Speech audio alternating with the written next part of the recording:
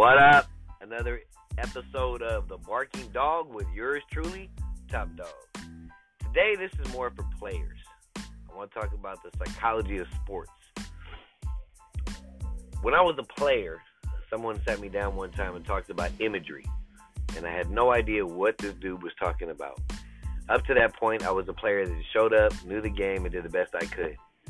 But I didn't understand the power of the mind, and the power of the mind in sports. And he introduced me to imagery.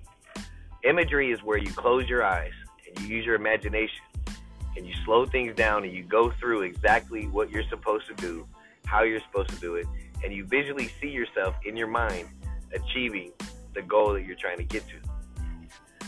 It's a very powerful tool in sports. Players, if you're a wide receiver, you close your eyes and you imagine lining up, you imagine running the perfect route, you imagine where your hands are supposed to be. You think about the depth and distance that you have to get on your route. Quarterbacks, go through your read progressions in your mind. Look down the field, slow things down, know where the routes are, know the timing it takes.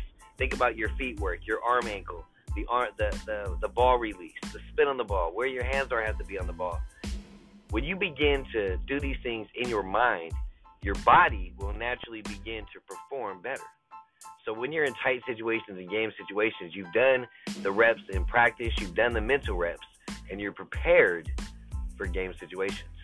So that you're simply acting instead of reacting to situations. And that gives you a leg up on your competition.